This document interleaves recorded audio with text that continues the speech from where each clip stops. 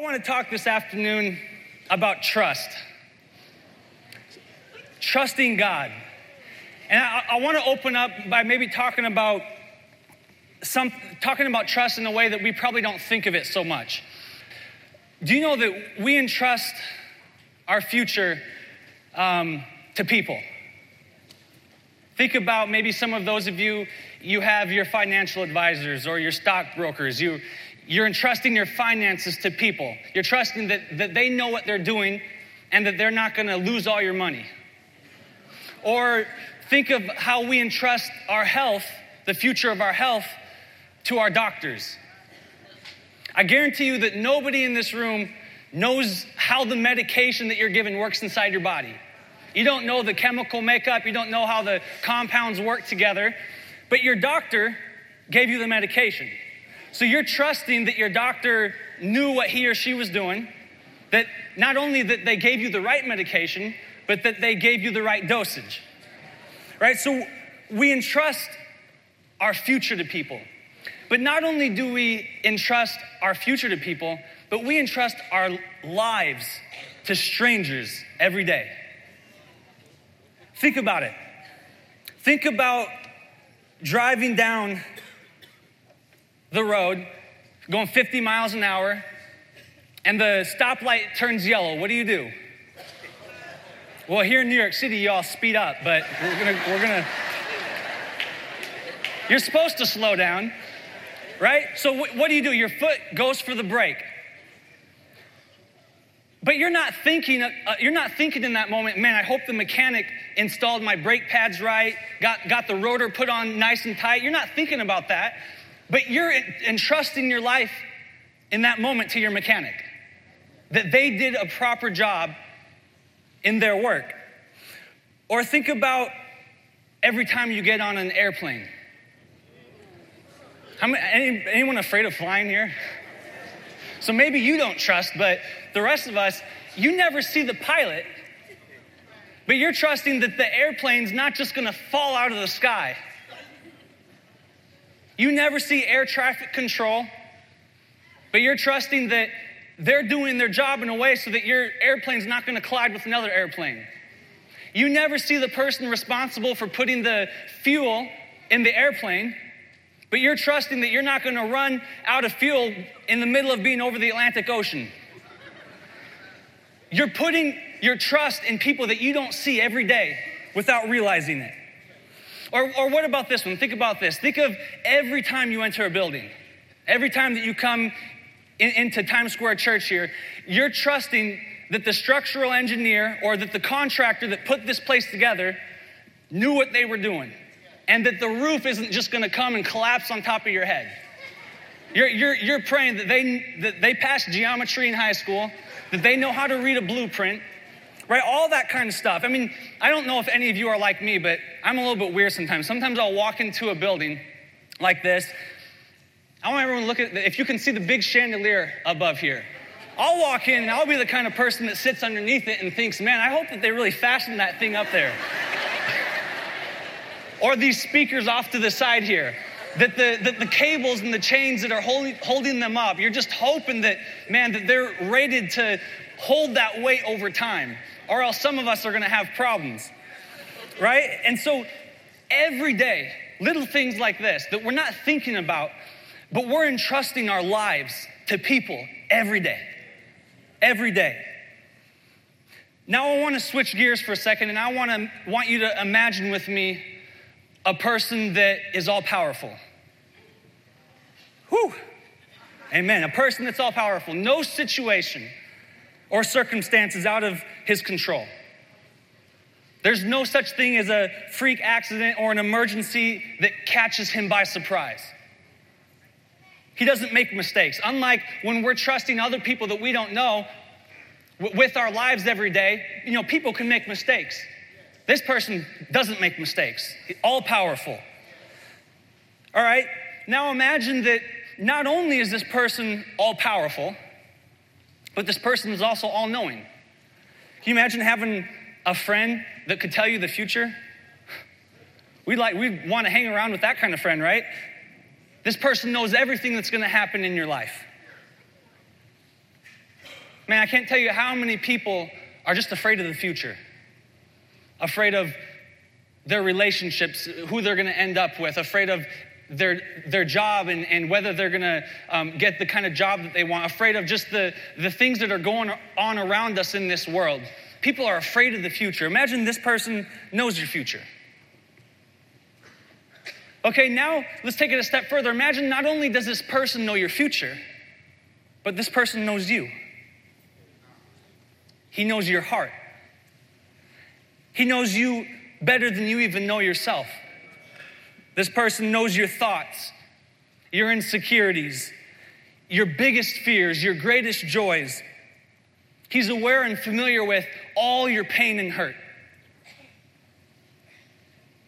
Okay, so not only is this person all-powerful, not only is this person all-knowing, knows your future, knows you, but now imagine with me that this person has an unconditional love for you. Says that his thoughts towards you are good, that he has thoughts to prosper you. Promises that when everything else seems to be forsaking you in your life, he's gonna be that one thing that stays. He'll never leave you or forsake you. Desires to be there and to guide you in your life. Gives you something to live for, gives you a purpose. Wants a personal relationship with you. And would even lay down his life for you. Can you imagine if a person like that existed? Don't you wish that someone like that existed? Well, I've got good news. He's not a person, but we have Jehovah God who has everything that I just described. Amen? Now, I say all that to say this. I want to ask you a question. Why is a God like that so hard to trust? The God that I described, why is a God like that so hard to trust? Why is it so hard for me to wholeheartedly give myself to him? Not just in the way that I trust, but in the way that I love him and in the way that I live for him. And it brings us to this reality. How many of you know that despite what we know about God or despite what we say we know about God, sometimes it's still hard to trust him? Anybody been there? I know I've been there several times in my life, and I'm just like, God, why can't I trust you in this situation? Right? But despite what we know or what we say we know about God, it can be hard to trust him.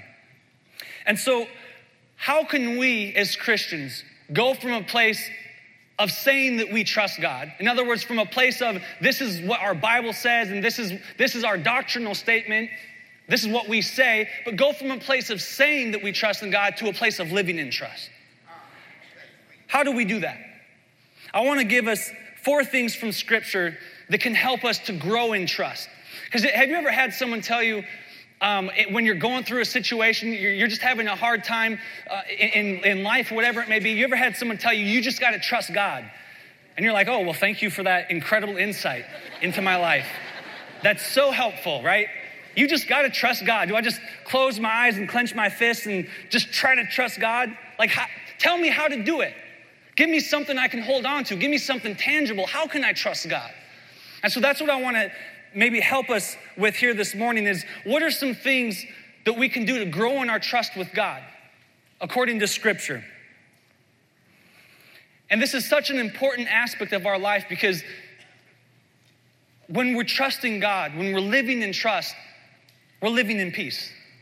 There's a deep-rooted peace that takes a grip of our heart that no matter what is going on all around us, that peace can't be shaken because that trust can't be shaken. Amen? So trust is so important. So what are some things? How can we grow in our trust as Christians? If you have your pens and papers, I want you to write these down. I have 4 points that I want to share with you this afternoon. And number 1, it's simple, but you just know him. Psalm 9 verse 10, it says this, "And those who know your name put their trust in you. For you, O Lord, have not forsaken those who seek you." In other words, what the psalmist is saying is that to know God is to trust God. To know God is to trust God. Now notice I didn't say to know about God. I said to know God is to trust God. So the word know in this psalm, it means to be familiar with through experience. All right, so it's not just talking about you know something in your mind. It's talking about a relationship that's been built with Christ. Let me just give you a little illustration about the difference between knowing about God and knowing God, okay? There was a pastor one time, he was preaching on Psalm 23. And at the end of his sermon, he challenged the congregation and said, if anyone thinks that they can come up on stage and recite Psalm 23 from memory, I want to give you that opportunity. So a little 10-year-old boy, he got up and he walked up to the stage. And he starts quoting Psalm 23, and he's getting it word for word from his memory. And as he's speaking Psalm 23 from memory, you know, the congregation is smiling. His parents are there taking pictures of him on stage. He gets done, and everyone just erupts in laughter. And clapping for him because he recited from memory Psalm 23. So the pastor gets back up and he says, is there anybody else who wants to try? And this old woman comes up. And she gets up there and she started saying, the Lord is my shepherd. I shall not want. And she's speaking with such conviction, and she's speaking with such passion as she's talking about God walking with her through the valley of the shadow of death. And she's talking with such conviction as she's rehearsing how God has prepared a table for her in the presence of her enemies. And she's so passionate as she's reciting from memory Psalm 23. And the reaction from the congregation this time was different. People started crying as she's going through this. And she gets done, and people are in tears all over the congregation when she got done speaking. Now here's the thing, they both recited Psalm 23 from memory, word for word. But the reaction was totally different, and this is why. It's because the boy knew Psalm 23. The woman knew the shepherd in Psalm 23. And so that's the difference between knowing about God and knowing God. Listen, if we get to know God for who he is and for who he says he is, if God is really who he says he is, listen, we're naturally going to start trusting him. As we're growing in our walk and in our relationship with God, our hearts are naturally going to be drawn towards him. We're going to naturally start trusting him, which means this. It means that our striving point is not, God, I need to trust you more. Our striving point is just to get to know him. Our striving point is just, I'm going to have a relationship. I mean, think about our human relationships. You know, whenever I first started dating my fiance, at no point in our relationship did I say, Karis, just help me trust you. Or how can I trust you more? It wasn't even a thought on my mind. I'm just getting to know her. I'm just building a relationship with her. And the more I got to know her, the more I began to share my heart with her. And then I begin to hear her heart. And as our relationship is growing, there's this natural trust that's being built. And it's the same thing with God. Listen, when we pursue a relationship with God, there's going to be a trust that is naturally built up inside of our hearts. So you might be saying, so how do I pursue a relationship with God? You know, if getting to know him is the answer, then how do I do that? I'm going to give you the 3 cliche answers, but just because they're cliche doesn't mean that they're not true. You have the church, you have the body of Christ, where you can be involved in a community. You have the Word of God that you can be reading, and you have prayer. But maybe instead of always talking in prayer, maybe just take time to listen. Maybe instead of treating the Word of God, and I'm speaking from experience when I say this, instead of treating the Word of God like it's a chore or something that we got to check off our day, got that done, maybe take time and just linger in the presence of God. Just be willing to sit and wait and open your heart to what God wants to be speaking to you through his Word. Maybe there's people here saying, well, I've done that. I feel like I've been praying, I've been reading my Bible, I've been going to church, and I'm just not seeing this change in my life. I'm just not seeing a trust develop or different change in my life. All I can say to that is just be patient. Be patient. We all have different starting points. God's timeline for me is not going to be the same timeline for you. Our journeys and our paces, they're going to look different. Don't get discouraged. But listen, if prayer changes things, and if the word of God is living, something has to happen. You get that? Something has to happen. Don't give up. Pursue God in relationship through his word. Pursue through prayer. Pursue through to coming to services. And listen, don't give up. Get to know God. Amen? Number 2 is this: acknowledge him. Proverbs 3, verses 5 and 6. This is probably one of the most quoted verses of all time. I'm sure many people in this room have memorized it. Yet it's probably one of the least lived, if you really think about it. Proverbs 3, 5, and 6, it says this: trust in the Lord with all your heart, and do not lean on your own understanding. In all your ways acknowledge him, and he will make straight your paths. Now, the point I want to bring across here, it's really similar to the first one, but I want to bring it out in a different way, okay? Because the word acknowledge here, it means to know, but it also contains this idea of being aware of. Okay, so our relationship with Christ is much deeper than our planned moments spent with him. And this is what I mean by that, is that our relationship building doesn't get put on pause when we step outside of the prayer closet. My relationship building with Christ doesn't get put on pause once I stop reading my Bible or once I exit this sanctuary and go back out onto the streets of New York. No, there's this sense of I'm constantly aware of God in my life. I'm acknowledging God in all of my ways. That means our life is meant to be saturated by the Holy Spirit. Our life is meant to be saturated by the Holy Spirit, and we're constantly having open ears to his leading and to his speaking in our life. I'm constantly aware of God. Do we recognize the voice of God outside of our prayer closet? Because here it says we're to acknowledge him in all our ways. Constantly aware of him. Now, that's not to say that we need to be super spiritual about it. I've known some people that they might say, Lord, do I go to McDonald's or to Burger King for lunch today?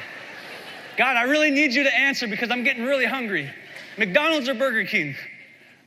Right? Let me just help those kind of people out. Neither, because they're both nasty. Go to Five Guys and get yourself a real burger. Right? So we're not complicating things. We don't have to super spiritualize it. We're just saying, God, I'm always going to be aware of you in my life. I'm always going to be aware of what you may be saying or where you may be leading in my life. But let me show you how we often treat this verse. All right, let me read this verse from you from the RLV.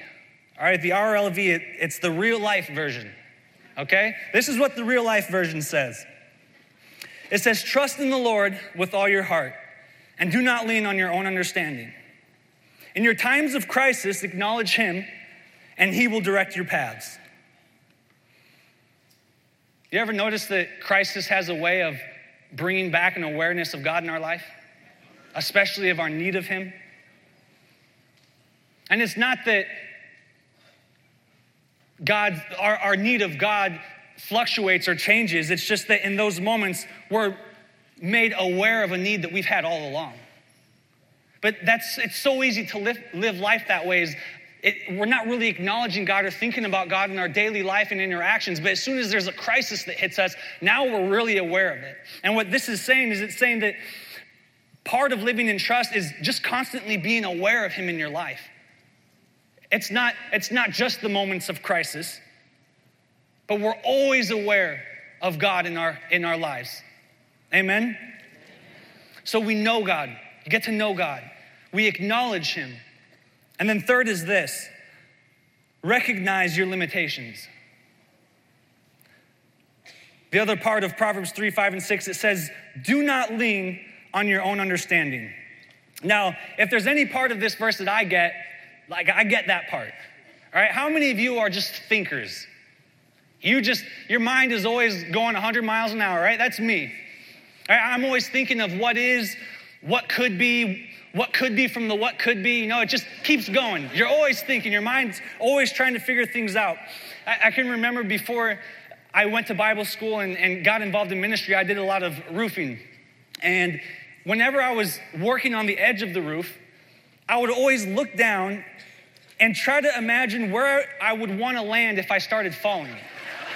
I'm just trying to be prepared, right? And so I would even look like, is there a tree close by that if I start falling, I can jump to it and maybe grab a branch to kind of dampen my fall a little bit. So like that's just how my mind works. So if you think like I do, you know the battle of always trying to reason things out.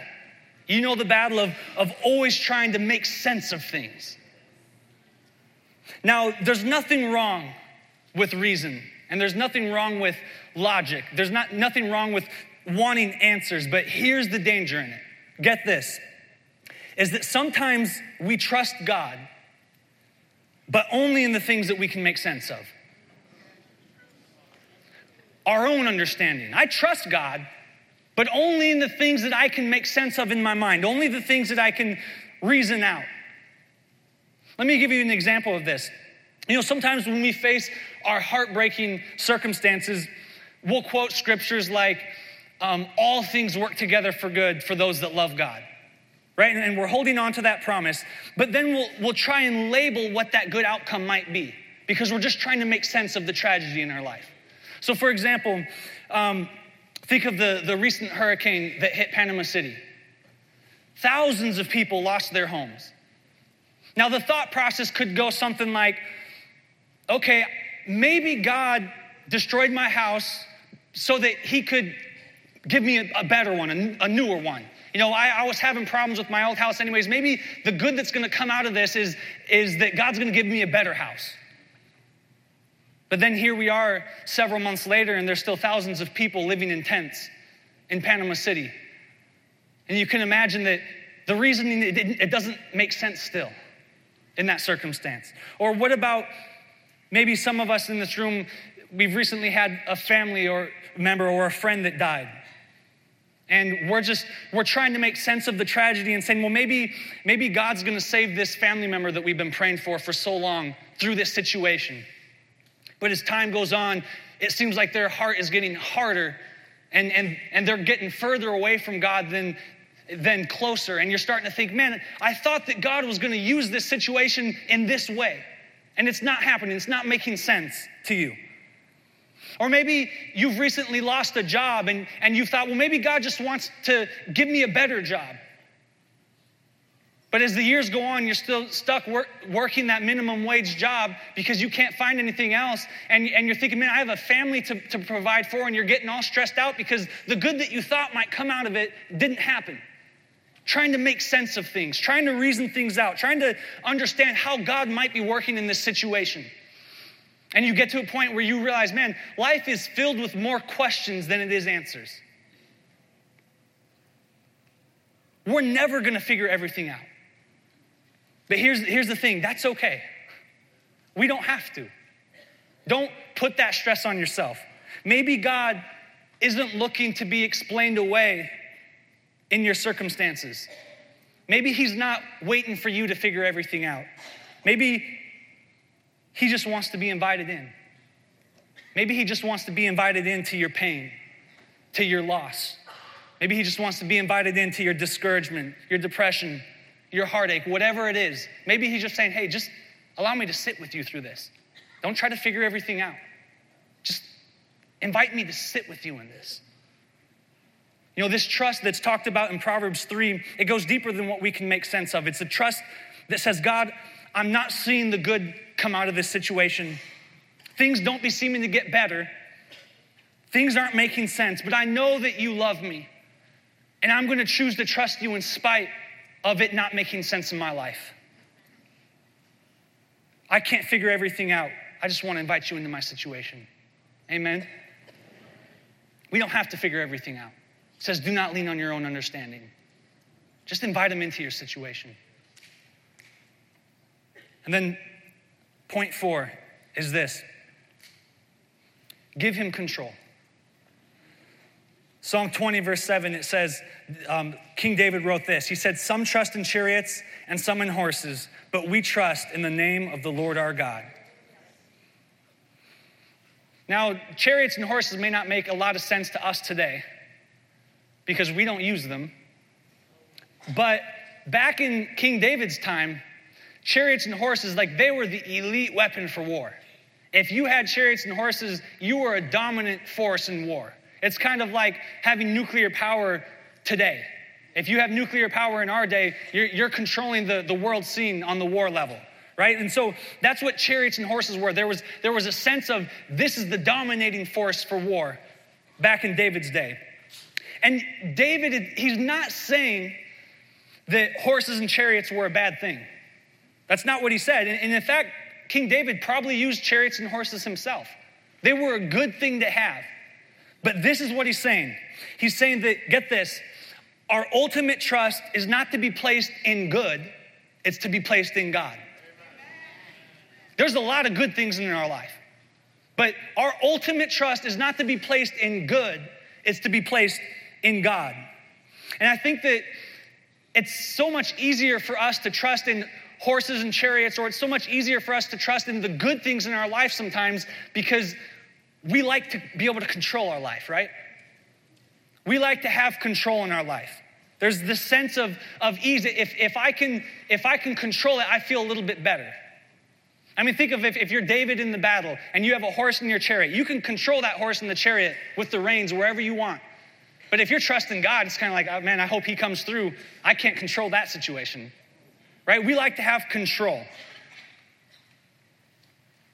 So let me give you some examples of that. What are some good things in our life that if we're not careful, we can find ourselves placing our trust in those good things over our trust in God? What about an education or a career? Having an education is a good thing, right? Pursuing a career is a good thing. Having a good paying salary is a good thing. Nothing wrong with those things. And they do bring a degree of certainty and protection and peace in our lives, but they're not ultimate. In other words, they can be taken away at any moment, right? So what are signs that maybe you're trusting a good thing over God in those areas? In your education, are you being dishonest on your tests?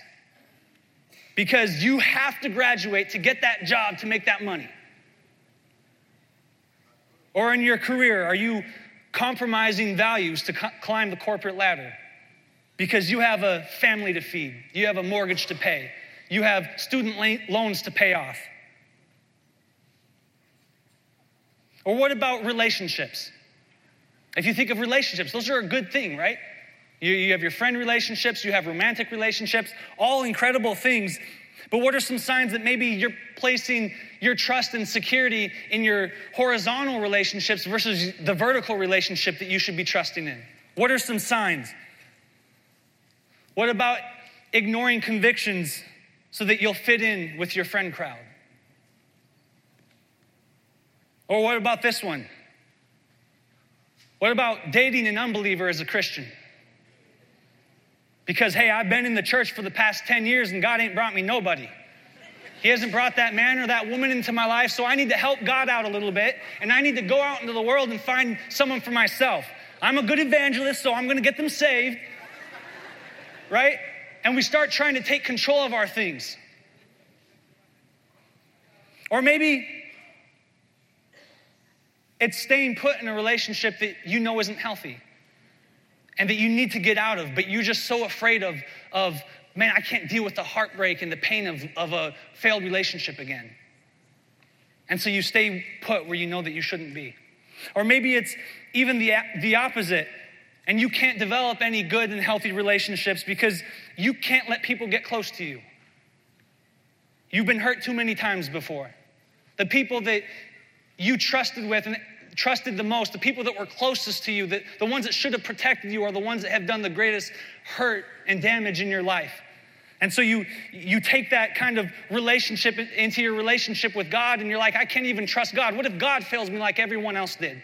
I got to look out for me, myself, and I got to control my own destiny. I can't let anybody get close to me, not even God. And we try to control things. Listen, you're never going to find the peace that you're looking for in life if you insist on maintaining total control. But there's this deep-rooted peace that comes into our hearts when we're able to release control to God and say, God, I just trust you with my life. Whatever area it may be, whether it's my relationships, whether it's my future, whether it's my career or my education, I'm not going to compromise convictions or ignore values. I'm going to trust that God can work through those situations. That if I choose to have integrity in the workplace and I lose my job, that God's going to take care of me in spite of that. So we get to know God. We acknowledge him. We recognize our limitations and we give him control. And I want to conclude with this passage. This is a passage in Daniel chapter 3 that whenever I was reading, I just felt, man, this is what I want my life to be like in terms of trusting God.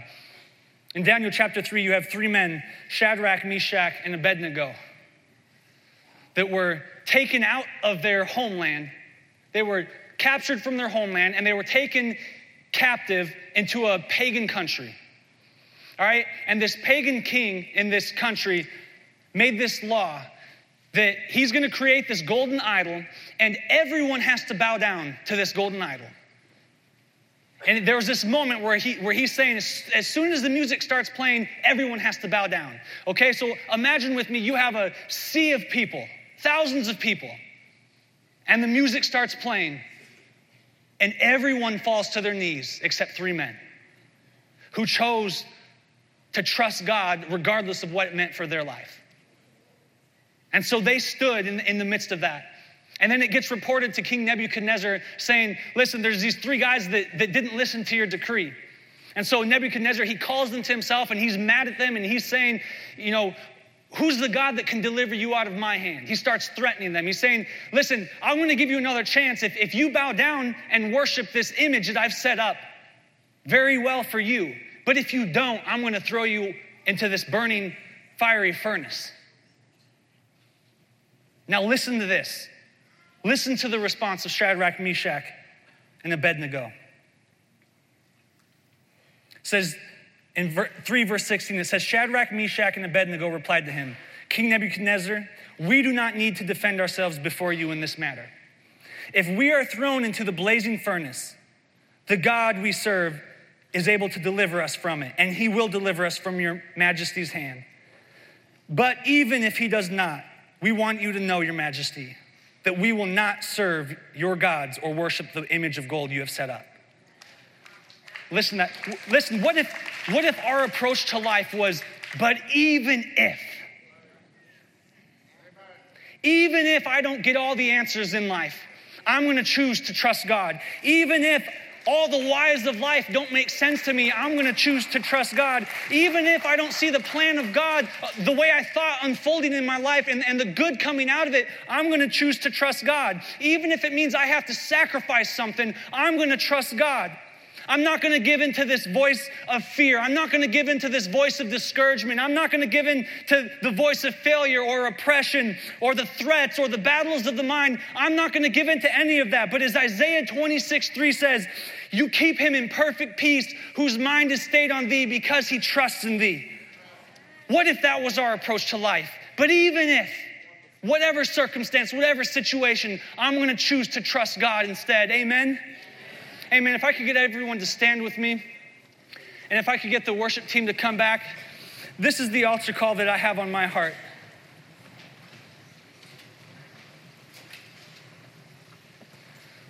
What are the things that are threatening your trust in God right now? What are the circumstances or situations or people or mind battles, whatever it is, that's threatening your trust in God right now? We're going to open up the altars, and this is what I want to be on our hearts this afternoon is, God, you see everything that I'm going through. You see all the circumstances and all the situations.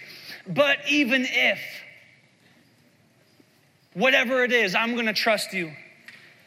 Even if I've made plans for my life and I'm just seeing it fall apart, I'm going to trust that you're guiding my future.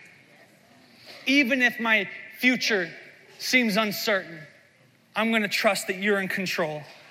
Even if I'm still dealing with pain and hurt and rejection in my life, I'm going to open up my heart to you and choose to trust you. Even if I've failed in certain areas of my life and I feel like I've ruined your calling in my life, I'm going to recognize that the grace of God is greater than all my failures, and I'm going to choose to trust in the finished work of the cross.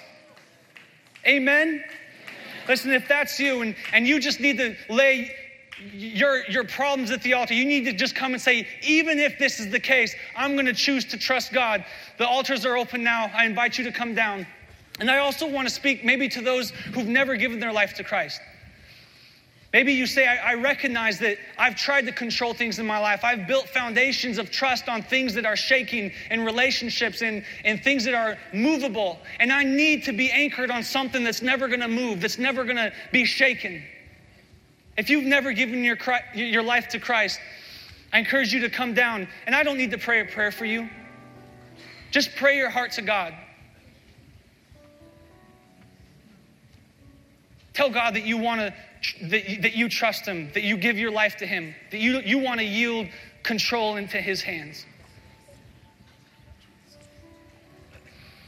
Heavenly Father, I thank you for everybody here this afternoon. God, I thank you for everybody here at the altar. Lord, each one of us are going through different things in life. We're all in different seasons. God, and I pray that whatever the voices that are challenging our trust in you are, God, whatever the lies of the enemy that are roaring inside of our hearts and inside our minds, God, I pray that you would silence that and that the still small voice of God would say, just invite me in. Just sit with me. Allow me to minister to you. Allow me just to be with you. Don't try to figure things out. Don't put that stress on yourself. Just sit with me. Just trust me. God, and I pray that as we lay these things before your feet, God, that there would be just a supernatural peace that overwhelms our heart. God, that peace that surpasses all understanding. God, I pray that that peace would be released now in the name of Jesus and begin to minister to the hearts of those who've just been having war inside of them. Maybe it's been for a few days, maybe it's been for a few weeks, maybe it's been for several years. God, I pray that we could come and that we could rest in trust in you. Thank you, Jesus.